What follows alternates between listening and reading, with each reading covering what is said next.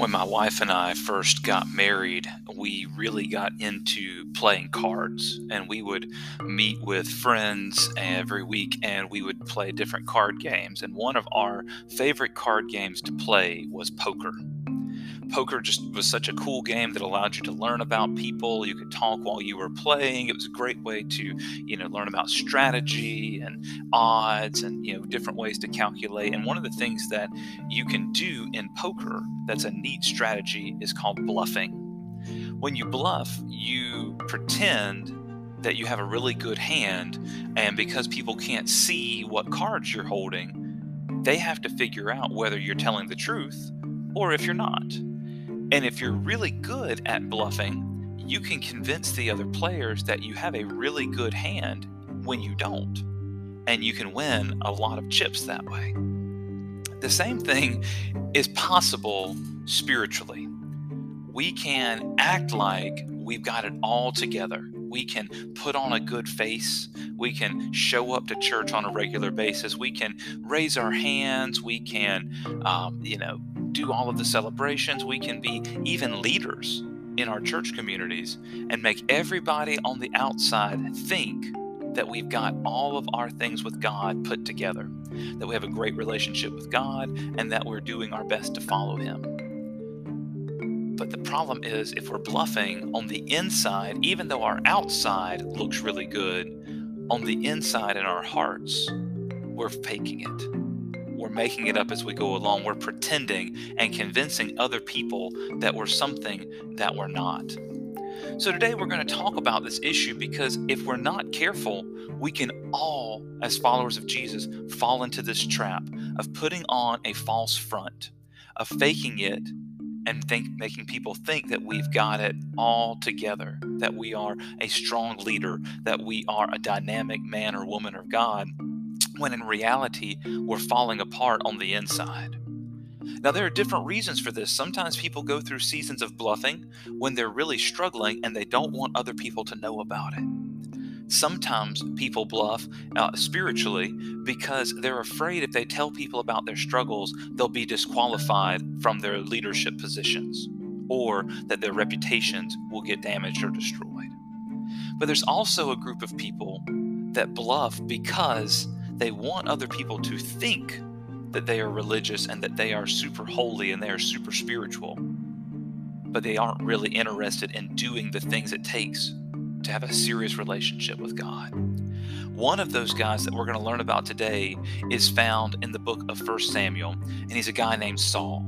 And if you've got your Bibles, please turn to 1 Samuel 13 with me, 1 Samuel chapter 13, and we're going to learn about this guy named Saul. Saul was the first king of the people of Israel. Up until this point in Israel's history, Israel had come out of Egypt through the Exodus, and for a period of time they had governors. They had all of the people like Moses and Joshua, right? People that led them through. And then they had the period of judges, where these were people that were not kings or rulers or monarchs, but they were people that rose up to positions of leadership and authority in the people of Israel to save them from the enemies and the outsiders who tried to attack them. Because Israel was originally meant to be a theocracy.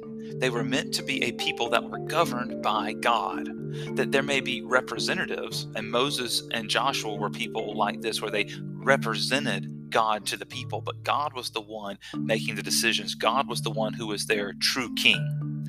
But under the time of Samuel being the judge of Israel, the people of Israel come to Samuel and say that they want a king because they want to be like every other nation that they know of. Every other nation they saw surrounding them had a king, and so they wanted to be like the other people, even though God wanted them to be holy. God wanted them to be set apart and different. And so as King Saul gets put in position, he starts off really well. He's taller than everybody else. He's a good leader. He's charismatic. He ends up actually becoming a very good general. and fighting in battle and leading the people of Israel to many victories. And he reigns in Israel as their first king for 42 years. He does really great things. He unifies the 12 tribes and makes them one people.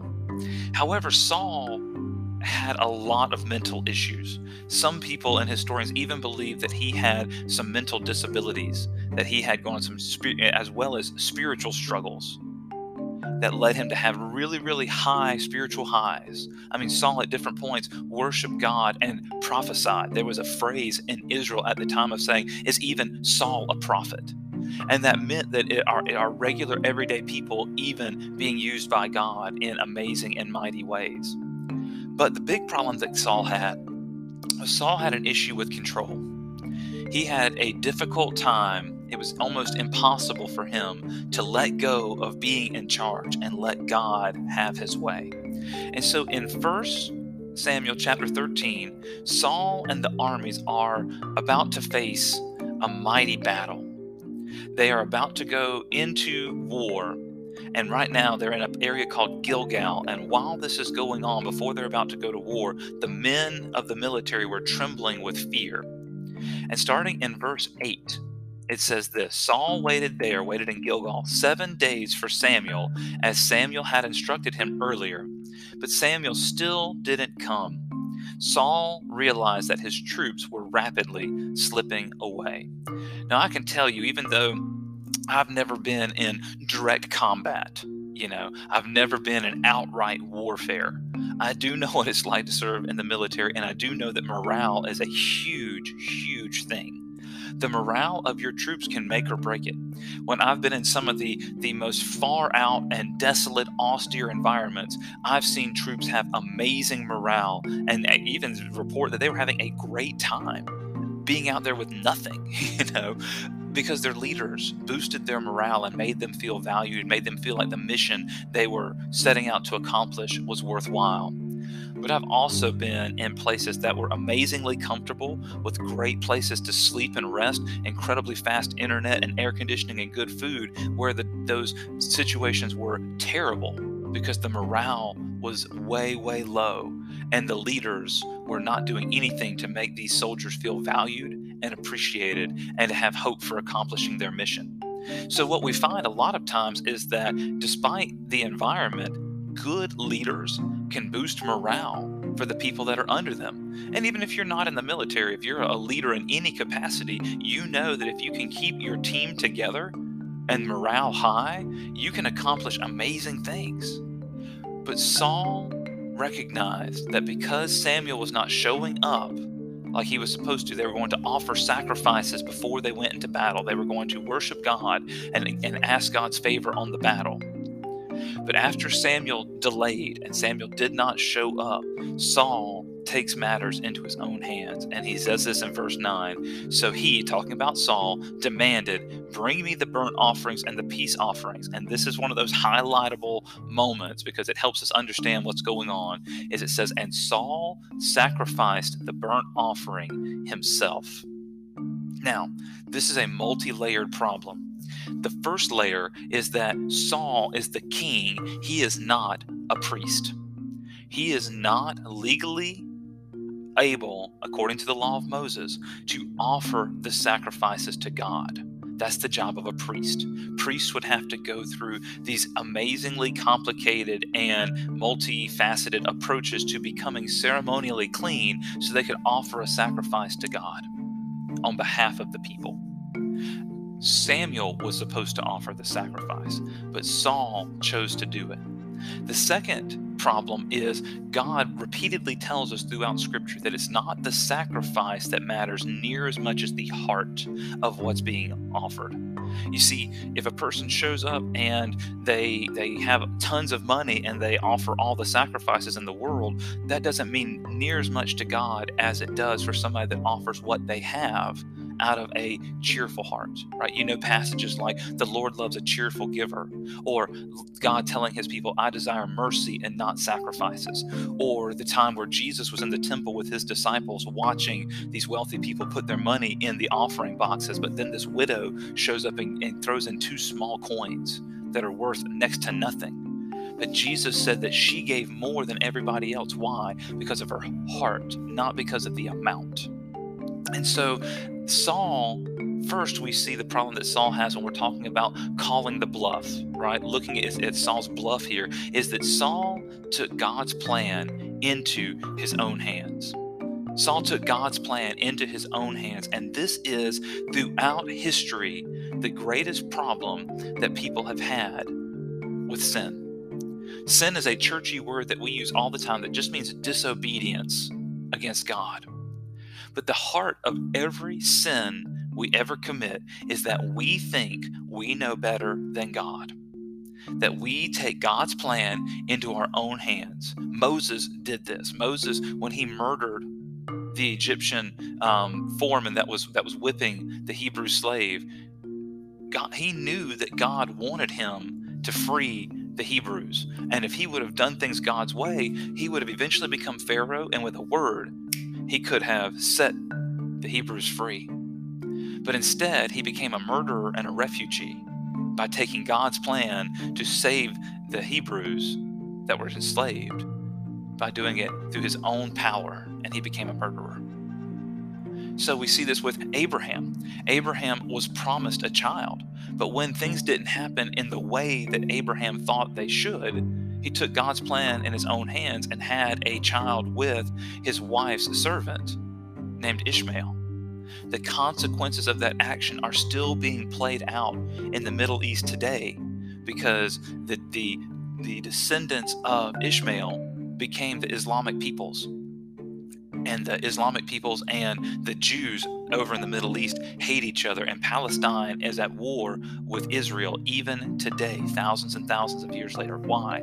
Because Abraham took God's plan into his own hands. If you've ever wondered why circumcision was such a big deal, was God used the act of circumcision to remind Israel's leaders of how Abraham chose to take God's plan into his own hands and the consequences it caused, and the problems that it caused century after century for thousands of years. So when Saul takes God's plan into his own hands, this is the first step of Saul's downfall. And look at what happens in verse 10. Just as Saul was finishing with the burnt offering, just as he was wrapping it up, it says Samuel arrived. And this is the crazy thing, that God had a plan. Samuel was going to show up in time, but Saul failed to put total trust in God. And as a result, he took God's plan into his own hands, and Samuel arrived. And look at what it says, Saul went out to meet him and welcomed him. And this is the second problem. Not only do we see that Saul took God's plan into his own hands, we see that Saul trusted his timing over God's. And this is all throughout Scripture as well. Looking back at Abraham, that God gave Abraham the promise, and God did not fulfill the promise to Abraham for 25 more years. Abraham was 75 when the angel came and promised him that God's message to him was that he would have a son. But because it didn't happen the way that, on the timeline that Abraham thought it should, he said, hey, I'm 100, And so along the way, during that 25-year period, he took God's plan into his own hands, and he trusted his timing over God's. And here Saul does the same thing. And it's really easy to ridicule these people on the pages of Scripture because we have a third-person perspective. We can see from our future position back to the past. But how many times have you and I done these same things? We take God's plan into our own hands, and we trust our timing over God's. And we say, God, you don't know what you're doing. God, you don't understand my situation. It's got to happen at this time, in this way. And we force things to happen in a time that God never meant for them to. And what happens is, if we would do things God's way and along God's time, it's always better. And God always comes through in a way that we could never imagine. But when we take God's plan into our own hands and we do things our time instead of trusting in God's timing, it always falls apart. It always causes us more stress and more trouble than it would have in the way that God originally wanted it to. You see, this was one of the problems that the early church faced as well. In First Peter, he writes to the churches he was overseeing as technically we call him a bishop, but as the pastor of these churches. And he's telling them, look, you're falling away because you're expecting Jesus to come back immediately. But obviously God's timing is better than our timing. This is my paraphrase of the whole book of First Peter. But he's saying that God is faithful to keep his promises. So but because people didn't think that God was following through on his promises because it wasn't happening in their time frame, they began to doubt God. And man, don't you and I do the same thing? Don't we say, God, because you are not doing things my way, on my timeline, you must not love me. You must not really care. And as a result, we turn to our own way of doing things in disobedience and sin. And so Saul, looking like, man, he was supposed to be this holy man, this person set apart by God to be the leader of Israel, takes God's plan into his own hands and trusts his own timing. And when Samuel comes on the scene, Saul tries to welcome him with open arms and all this expectation of good things. But look at verse 11. It says, "But Samuel said, 'What is this you have done?' And Saul replied, 'I saw my men scattering from me, and you didn't arrive when you said you would, and the Philistines are at Michmash, ready for battle. So I said, the Philistines are ready to march against us at Gilgal, and I haven't even asked for the Lord's help. So I felt compelled to offer the burnt offering myself before you came.'" Here's the third thing. Saul's been bluffing, right? Saul's been presenting himself as this, I'm doing things God's way, when really he was doing things his way. He took God's plan into his own hands, trusted his own timing over God's, and now number 3, we see Saul made excuses rather than accept the blame. Go back 1 Samuel 13:11 again, and look at that passage back in verse 11. But Samuel said, "What is this you have done?" And look how many times Saul blames Samuel. "I saw my men scattering from me, and you," talking to Samuel, "you didn't arrive when you said you would, and the Philistines are at Michmash ready for battle." And then he says in verse 12, "So I felt compelled to offer the burnt sacrifices or the burnt offering myself before you came." And so he's laying all of this at Samuel's feet. Saul's telling Samuel, "You're the reason why. You didn't show up on time. You didn't show up when, and I saw everything falling apart, so I had to do this." And Saul makes excuses rather than accept the blame. Once again, we see this in all the major sins in Scripture, where people make excuses to God. When Adam and Eve ate the forbidden fruit in the Garden of Eden, what's Adam's first response to God? "Hey, this woman you gave me, she made me do it," right? Oh, goodness. And man, I'm from the deep South. We make excuses all the time. We say, the devil made me do it, or the devil's tempting me, and we make the devil so much more powerful and so much bigger. We actually, in the deep South, in my area, we have a tendency to make to make Satan on equal footing with God. We act like he's everywhere, that he's all powerful, that he's all knowing, and we set him on the same footing as God. And so we blame him for all this stuff. "Oh, the devil made me do it. That's just a temptation. The devil tempted me." And Samuel is doing a similar thing. He is making excuses. And look at what in verse 13, look at what Samuel says. "How foolish," Samuel exclaimed, "you have not kept the command the Lord your God gave you." And here we see Samuel calling Saul's bluff. Saul had been bluffing this whole time. He had been acting pious. He had been acting religious. He had been acting like he was a follower of God. He wanted to do things God's way. But we know the reality is that Samuel was doing things his way. And in verse 13, Samuel continues to say, "Had you kept it," talking about the Lord's will, right, the Lord's command, "had you kept it, the Lord would have established your kingdom over Israel forever. But now your kingdom must end, for the Lord has sought out a man after his own heart." And we know that would eventually be David.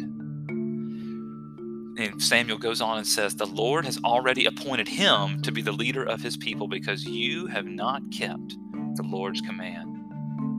And in another passage further on in 1 Samuel, Saul grabs Samuel's robe when Samuel tries to walk away from Saul, and Samuel's robe rips, and Saul is holding a piece of the robe, the cloth, in his hand, and Samuel looks at him and says, in the same way you've torn this robe, and this is my paraphrase, he says, the same way you've torn this robe, it's the same way God's going to tear the kingdom from you. It's going to be forceful. It's going to be violent. And so what we see is that, man, Samuel has the opportunity here, and he calls Saul's bluff. All throughout this period of time, Saul had been bluffing.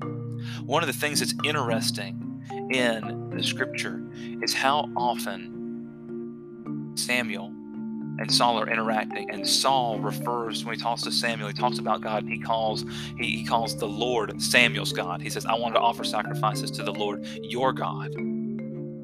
He almost never calls God his God. Saul almost never says the Lord, my God. And it's really telling about Saul's heart, that even though Saul recognized God, and he did things like offer sacrifices to God, and he wanted to keep the people together centered around God, but God was never Saul's God.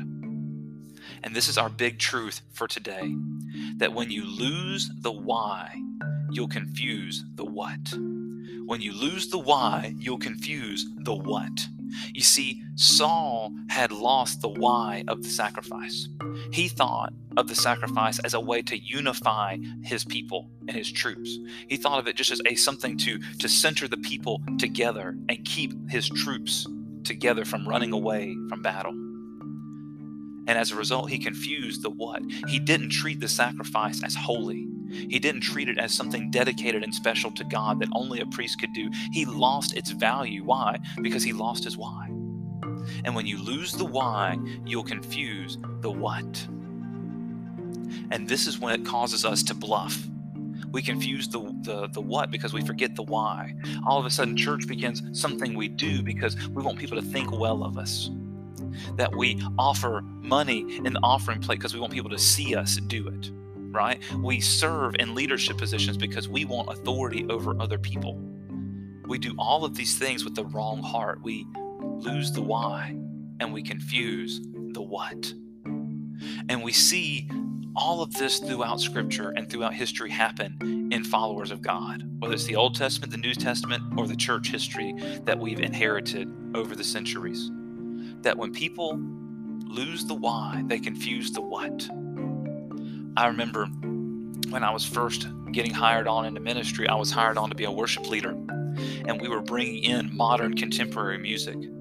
And I tell you, for many people, that was the straw that broke the camel's back, because we were moving away from the old traditional hymns and moving towards more radio-friendly, more popular modern music. Even though we were careful to keep the message in the songs centered on God, to make sure they were opportunities for worship, the people were so caught up in the style that they forgot why we were worshiping in the first place. And they were willing to leave our church community over it and to fight over it. And I remember sitting down with one of these families that was talking about they were going to leave our church community over the music. And they had the kindness to talk to me before they left, since I was the worship leader. And I asked them, I said, so do you recognize that when the hymns came out, they were the modern music? That when the great hymns of the faith that have been written centuries ago, when they first came out, that was popular music. That was the modern music of the time. And you could just see the light bulb go off. And I got the chance to explain to them that, guys, we're not changing the message, we're changing our method. That we're using modern music and modern styles to present an ancient message that the church has communicated for centuries. And thankfully, they were able to come around, and they admitted, it may not be my preference, but it's all about his presence, right? We talked about that before. You see, they had lost the why, and they were focusing on the what. They were confusing it. They were all focused on the style of the tradition, and they forgot about why we even worship God through music in the first place. How many times have you and I done that in our lives? How many times have we had a mishmash battle come up, a mishmash battle in our lives? And whatever the issue is, maybe it's our finances, maybe it's our position, maybe it's our family, maybe it's our relationships. Who knows? You fill in the blank. But how many times have we had these battles come in our lives and we begin to doubt God because God doesn't show up when and how we want, and so we begin the bluff. We begin to present things to other people when we're really not being obedient to God. We say these pious prayers and we say, oh, God's got it in his hands. We say churchy things like, I don't know what the future holds, but I know who holds the future. When in reality, we're the ones putting all the puzzle pieces together on our own. James wrote about this in his letter to the church because a very similar problem was happening in the church at the time. People were acting pious. They were looking religious. They had a great outside. But on the inside, they had become legalistic and were trying to make their position better by obeying the quote-unquote rules, right? And James writes to the church and he says this, but don't just listen to God's word. You must do what it says. Otherwise, you are only fooling yourselves. For if you listen to the word and don't obey it, it's like glancing at your face in the mirror. You see yourself, walk away, and forget what you look like. Then he says this, but if you look carefully into the perfect law that sets you free, that's a highlight portion right there that sets you free. He says, but if you look carefully into the perfect law that sets you free, and if you do what it says and don't forget what you heard, then God will bless you for doing it. You see, James wanted the people to understand it wasn't about what you were doing, it was why you were doing it. He wanted them to understand it wasn't just them being pious and being holy and churchy and looking all wonderful in front of everybody else. It was about the heart, and God sees the heart. Another passage I almost brought up was where Samuel goes to find the next king. And he's talking about the time he found David, and he's looking at all of David's older brothers. And David was so far down the totem pole because he was the youngest son that he wasn't even brought before Samuel as a candidate for king. He was out in the fields. His dad didn't even bring him in front. And God told Samuel, he said, man looks at the outward appearance, but I look at the heart. And that's what I want to ask you today.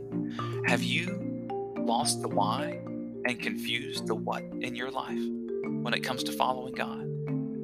Have you been bluffing about things in your life? Putting on a good face, a poker face, right? We call it. Have you been putting on a poker face towards other people when on the inside you're either scrambling to do it your way or choosing to put yourself before God? And then number two, what consequences are you going to have to accept to move forward? You see, in cards, when the bluff is called, you have to show your cards. When the bluff is called, you have to let everybody else see what's going on. And when that happens, it may not happen today, but if you and I in our lives, the longer we bluff, the more we guarantee that somebody's going to call us on it. And the best thing to do is to just lay the cards down and say, hey, God, I fold before you. I want to do things your way instead of my way. Today can be the day that you redeem your hand, right? That if this is us playing our cards that God has given us in our life, today can be the day where you and I say, God, I want to stop bluffing. I want to stop pretending. I want to stop acting like I'm something that I'm not. And today I want to come to you to be who you made me to be what you created me to be. I'm going to quit bluffing. We need to stop forgetting the why and confusing the what. We need to go back and remember why God called us, why we do the things we do in church, in our church communities, in our services, in our leadership, in our business, in our homes, in our relationships. When we lose our why, we confuse the what. Today, let us remember why God set us apart. And remember that what we do doesn't make us right with God, but we do it because God has already made us right with Him. Because when you lose the why, you'll confuse the what. Let's pray together. King Jesus, help us, starting today for the first time or the 1,000th time, to stop bluffing. Call our bluff today. Let us put our cards on the table and say, God, you can have it all.